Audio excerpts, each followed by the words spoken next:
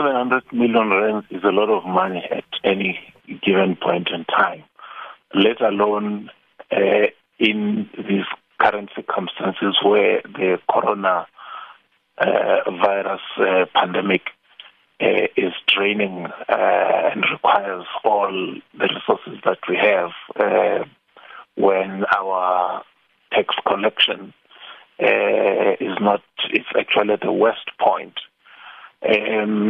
But for me, having listened to the commission, and I feel that so far, to a very, very large extent, the things that have been said there are nothing new and different from the things that we have been talking about in Scopa, reporting on, and being reported on by the Auditor General.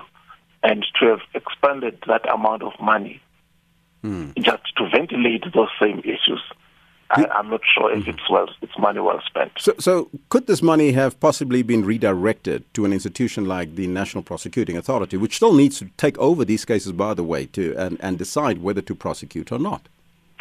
Look, I mean, if you check, and I must say that I'm saying this being mindful of the fact that the Commission still wants to deal with what was the role of Parliament, and there is a very distinct possibility that I might be called upon to go and give evidence. But I must still stress that, look, most of the things that are being related to there are just your normal procurement deviations, whatever the motivations, and you are correct. What is missing here is prosecution of culprits. And what we had done at Scopa was to allow the Hawks to attend all our meetings and to give them all the documents that the Auditor General gave us relating to irregular expenditure, fruitless and wasteful expenditure. So if we had capacity there at law enforcement, there will be no need of the exercise that we've had, or else the Zondo Commission should have been appointed and not be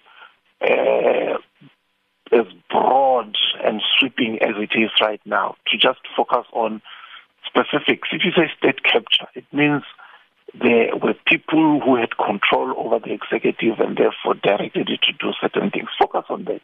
But once you generalize it, then it becomes open-ended and you end up not achieving much. Mm-hmm. The Commission was supposed to finish at the end of this year, but they got an extension. It's expected to conclude its work next year in March. Do you get a sense that there is a clear roadmap to ensure that it concludes its work by then?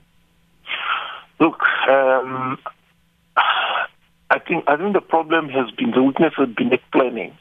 And now they are going to look at this amount that has been spent, the time that has been spent, and then try and narrow down the presentations to the Commission. And the conclusions that they're going to come up with are not going to say anything different from what the Auditor General has done. And you look back and say, but is this money well spent or not? Mm-hmm.